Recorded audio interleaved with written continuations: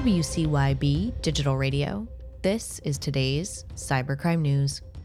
AI models designed to closely simulate a person's voice are making it easier for bad actors to mimic loved ones and scam vulnerable people out of thousands of dollars, according to Ars Technica.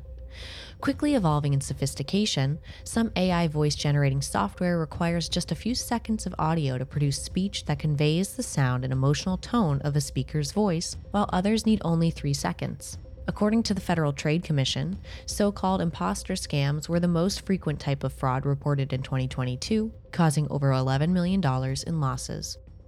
From Cointelegraph, an ethical hacker drained $1.5 million from the decentralized finance lending platform Tender.fi, leading the service to halt borrowing while it attempts to recoup its assets. The company confirmed the incident on Twitter, going on to share that the white hat hacker who carried out the exploit made contact with them in the hours after breaching the platform.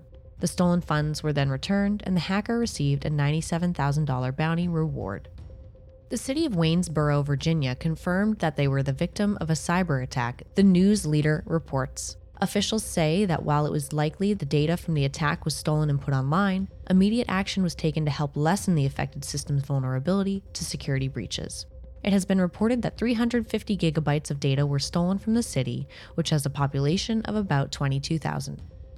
The Oregon Liquor and Cannabis Commission disclosed a security breach that affected employee data, according to the Willamette Week. The incident, which was serious enough to warrant a criminal investigation, occurred after an employee improperly exported private information, including social security numbers and driver's license numbers, to their personal email account. Officials say the breach additionally affected some retirees and job applicants. From Lehigh Valley Live. A ransomware gang has posted photos of Lehigh Valley Health Network cancer patients on the dark web after the health network refused to pay a ransom following a cyber attack. The hackers behind the incident come from a group called ALF-V, also known as Black Cat, which is associated with Russia and is known for similar attacks in academia and healthcare sectors. An investigation into the incident is ongoing as authorities identify exactly what information was exposed. Acer was breached by a hacker who claims to have stolen confidential data from the PC maker, PCMag reports. The culprit is now selling access to the stolen files on a forum frequented by hackers.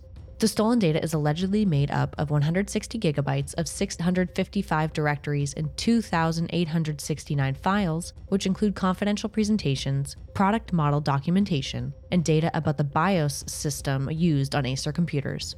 The hacker also claims to have hijacked details about Acer's back-end infrastructure.